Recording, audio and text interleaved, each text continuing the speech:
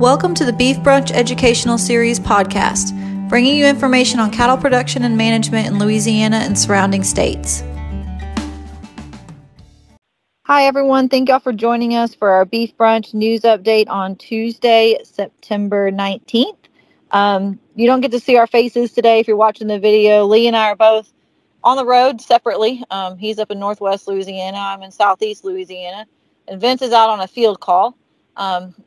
Two main things that Vince said to mention for him is, of course, hay shortages. If you're looking for hay, and I'm sure Lee will add to this a little bit, but if you're looking for hay, everyone's going out of state for it.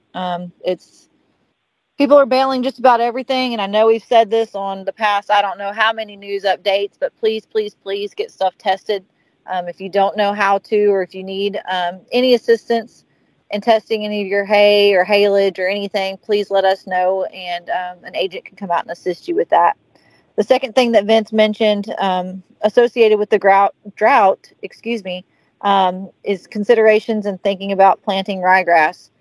So I'm going to go ahead and turn it over to Lee because I know he's probably going to elaborate on that a little bit more. Lee? Thank you, Ashley. Glad to be with you all here today. It's unfortunate I can't join you via video, but from my perspective, at least, it'll enhance the quality of this news update, y'all not being able to see my face. But by and large, across Northwest Louisiana and North Louisiana as a whole, we received some beneficial rains last week associated with a cold front that moved through. It was the first widespread rain that we had gotten region-wide in, I can't tell you when. Amounts were wide and varying. That's the two words I would use to describe it. I've heard just some ridiculous high amounts over northeast Louisiana, but I haven't verified those, so I'm not even going to report them. Most people saw between a half and an inch and a half in northwest Louisiana. Some people were lucky enough to get multi-day rains. The rains that came were beneficial because for the most part they were slow rains, and that's most beneficial during a drought period like this. Whenever you can get that slow rain spread out over a long amount of time, you go out and kick the ground. It's just as dry as it can be and hard as it can be, and a lot of times, even whenever we get these big rainfalls, but they all come in a hurry, they're centered under one little cell, a thunderstorm. That rain is bad to run off, especially in the hill ground. You don't get much soaking. So you couldn't have picked a better rain than what most of us experienced last week. The only problem is it wasn't enough. It did wonders, but it still was not enough to dig us out of the hole that we've gotten ourselves into. Talked to a lot of people across northwest Louisiana, north central Louisiana, and everybody has appreciated it, and everybody says the same thing, that it has greened the grass up in pastures and hay fields, but the grass is not growing. And I think we have two things at work on that. I know we have two things at work. One being the fact that it just wasn't enough, folks. It wasn't enough to change the drought paradigm that we're working under right now. But something else that's really coming into play, especially this time of year, is the fact that days are getting shorter. We're losing daylight growing hours. You can see that by going outside, at 7 o'clock at night versus the way it was just a month ago. The other thing is the fact of these nighttime lows, folks. It was important and so crucial for us to get away from these high temperatures that have been plaguing us for the last month or so. And we're grateful for that break. But at the same time, when we start dipping down into the 60s for nighttime lows, that really puts a halt on these warm season forage growth. And we're there, folks. We're getting some nighttime lows even down in the high 50s in portions of northwest Louisiana right now. So it's kind of grinding to a halt. It's changed the color of a lot of these warm season grasses and forages, but it hadn't promoted a lot of growth. and that leaves a lot of people feeling anxious. You know, Ashley mentioned, and Vince sent word with Ashley about hay shortages. We've known there's a hay shortage. We've been talking about it on these news updates for the last month and a half, 2 months now. And there's a whole lot of producers that have been sitting, waiting in the wings. I talk to them, and they say the same thing. If we could just get a rain and make one more cutting, we'll be good. And I'm not saying that we won't, but the yields will be significantly impacted when that last cutting does come into play. And so that naturally segues into the what Vince and Ashley stated too about ryegrass. And we know that a lot of producers are going to rely heavily on ryegrass. And I didn't talk to Vince, so I hope I state his concerns correctly. I'll tell you what my concerns are. One is moisture. We've got to get some additional moisture to plant. And I know that there are some people that are planning to start planting very soon, and rightfully so. But we've got to get some added moisture to get adequate germination and growth on that ryegrass or other cool season forages. Another big concern that I have with planting ryegrass this time of the year is the threat of armyworms. And I'll admit I have not heard any cases of armyworms.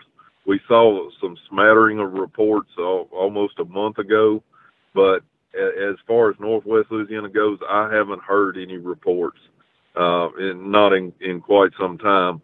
But that is always a concern this time of the year whenever you plant ryegrass and say that we do get some beneficial rains. There's still a concern, folks, and we need to proceed carefully and plan accordingly. The other thing is ryegrass seed and other cool season varieties, the availability of seed. If you haven't already booked that ryegrass seed, I highly encourage you to talk to whichever seed dealer, co-op, or wherever you're buying from, and go on and get your seed spoken for. Right now, the demand is going to be intense because of the hay shortage. People are going to try to supplement with additional ryegrass plantings. I've heard of some people that are changing up varieties that they plant, some seeding rate changes. People are just trying some different things to lower the cost down. And you just got to look at seed availability. Don't wait till the last minute, folks. Don't get the drill hooked up or the disc hooked up and get ready to plant and wait till the last minute to go to the store and pick up your seed. You need to go on and get that spoken for. As far as the markets go on hay, I got asked last week about hay reports, hay sales reports, and it was a genuine question about do we record any data related to hay sales in the hay market? And no, we don't. You can call your local county agent; they can usually ballpark it as to what hay is bringing in their corner of the world. But it's very difficult in Louisiana and across the Southeast, just because of the fact that not all hay is created equal, and a lot of hay producers in Louisiana do sell hay by the bale instead of by the ton. That's the main reason that kind of precludes us from being able to put together any market data related to hay sales and hay production. So I wish we were able to do that, but just the fact of a lot of the hay marketed is, 4 by 5 foot in diameter, all the way up to 5 foot by 6 foot in diameter. And there's a big weight difference, folks, between those two bale sizes, and you can see some extreme variation in it. Quality plays a huge role in hay prices as well. I know Vince has talked about extensively on this report. A lot of people baling and planning on feeding rice straw. Up our way, rice is not a commodity that's produced to any extent, but there are a lot of folks up our way that are looking at feeding some corn stover, and that comes with some of the same concerns that rice straw has. I think that whatever you choose to feed, you need to have a good supplementation plan, and we've talked about that extensively, not only on these news updates, but on our Beef Brunch educational series. And of course, on anything we visit about, you can reach out to one of us. We'll be more than happy to talk about your winter supplementation plans moving forward. I always say this time of the year, folks, don't let your cows get pulled down too hard on their body condition. We've been through some extreme weather. We know that they're, depending on where you're at, the cattle don't look as good as what maybe they should for this time of the year. Going into this tough time of year, folks, don't let them get pulled down too far before you start with a supplementation plan. Moving directly into the cattle markets, do have our report for this week.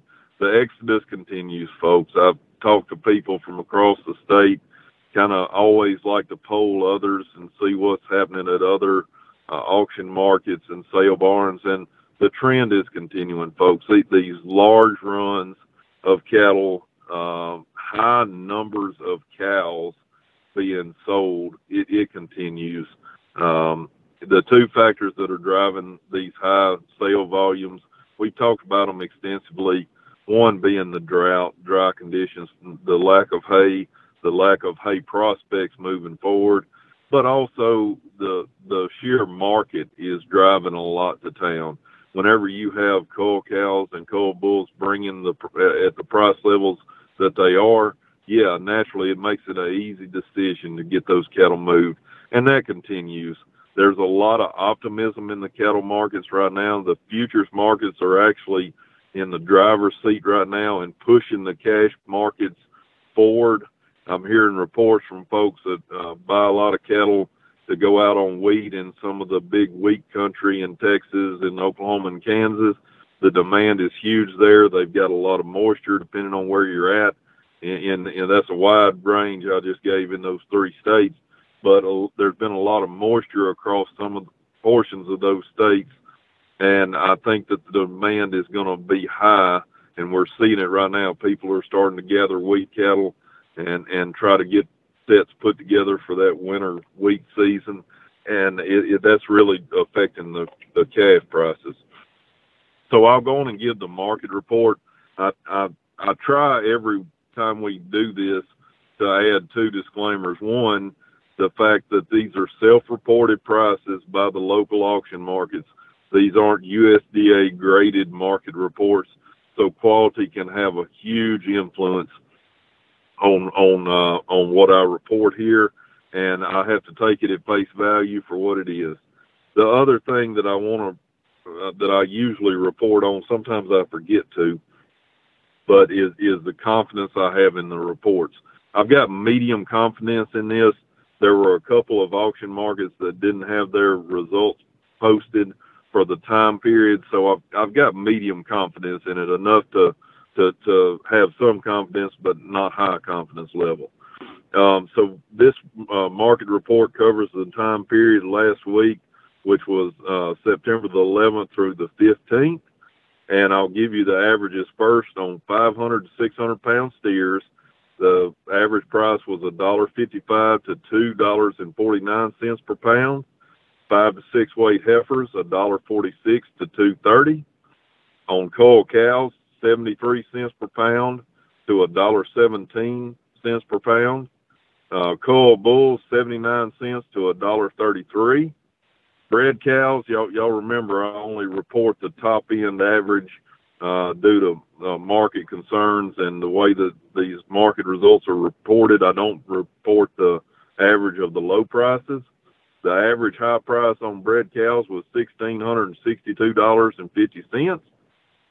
Pairs, average price was $763.75, all the way to $1,962.50.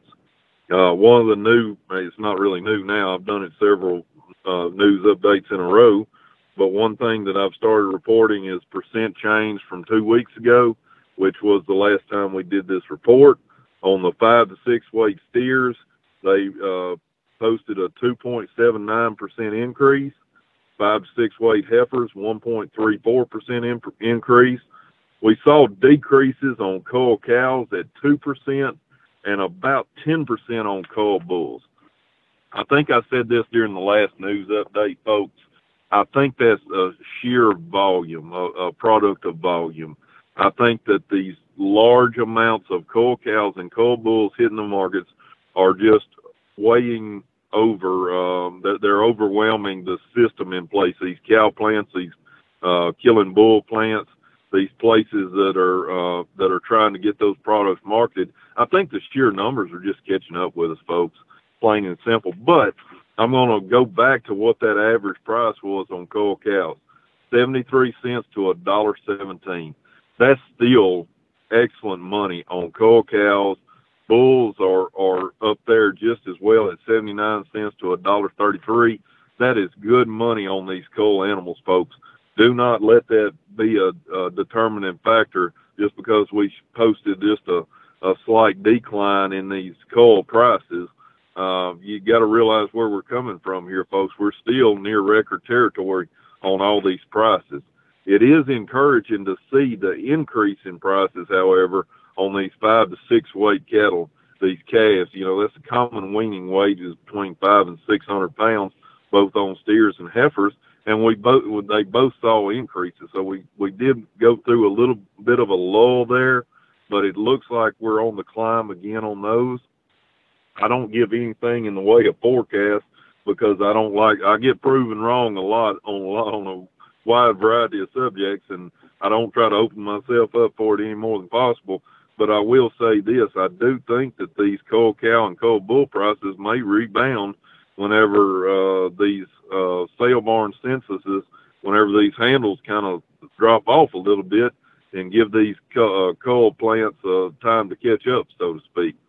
With that being said, I want to wish you a good morning, a good day, and I hope that you got some rainfall last time, and let's keep praying for rain. We've got a long way to go to get up to where we need to be. Ashley, I'll turn it back over to you. Thank you, sir. One thing to note, so Lee mentioned the rice straw. We do have some agents that are collecting data on that. So if you are baling rice straw, I know Bradley Poussaw is the one that reached out to me to see if anybody was pulling it. I think maybe Jeremy Hebert, I should know this, but I cannot remember exactly who all was involved in that study and trying to collect that data. So if you are baling it and you're willing to send in some of your results, reach out to one of us, reach out to me, and I'll figure out exactly who to get that to. But we'd appreciate the data for that. So we have that for years moving forward. I wanted to make a comment. We had the Dean Lee Research Station's Beef, Cattle, and Forage Field Day last Thursday afternoon. Thank everybody that came out for that and attended that with us. I want to say thank you again to all of our speakers, especially our producer panel that came and spoke a little bit on cattle marketing.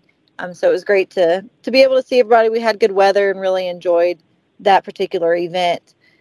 Moving into this week, this Thursday, the 21st, we do have our Northeast Beef and Forage Field Day. That'll be at the Gold Mine Plantation in Mangum.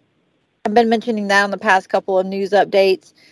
So you're still, even if you didn't get your RSVPs in, just let us know. Send me an email or send me a text. Let me know you're going to come. We just need that head count for the lunches, but we hope to see you there. Registration, I believe, off the top of my head, was 8:15, somewhere in the morning. So I've got that information in the video and podcast descriptions. If you have questions on that event, you can reach out to me or Dr. Wink Allison, and we can get you that info. Looking forward to some other events. I have gotten some questions about our pregnancy determination clinic that we have at the Hill Farm each October. That event is full, but if you are interested in it, again, we highly recommend that you reach out to Lee or reach out to me. Let us know you're interested in it so we can put you on the wait list for that event for next year.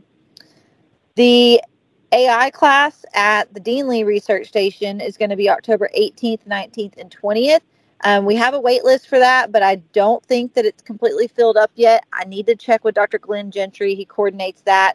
So if that's something that you're interested in, contact me and let me know, and I can see where we're at on that and get you that particular information. Then on Saturday, October 21st, we are going to have 2 events that day. So that morning is going to be the Acadiana Beef and Forage Field Day at the Iberia Research Station in Jeanerette. And then that afternoon, I believe starting at 3, It's going to be a field day at Livingston Parish. So when I get some more information from Bobby Bingham on that one, as well as the committee that's doing the Acadiana field day, I'll get all of that posted too. But keep those on your schedule for October 21st.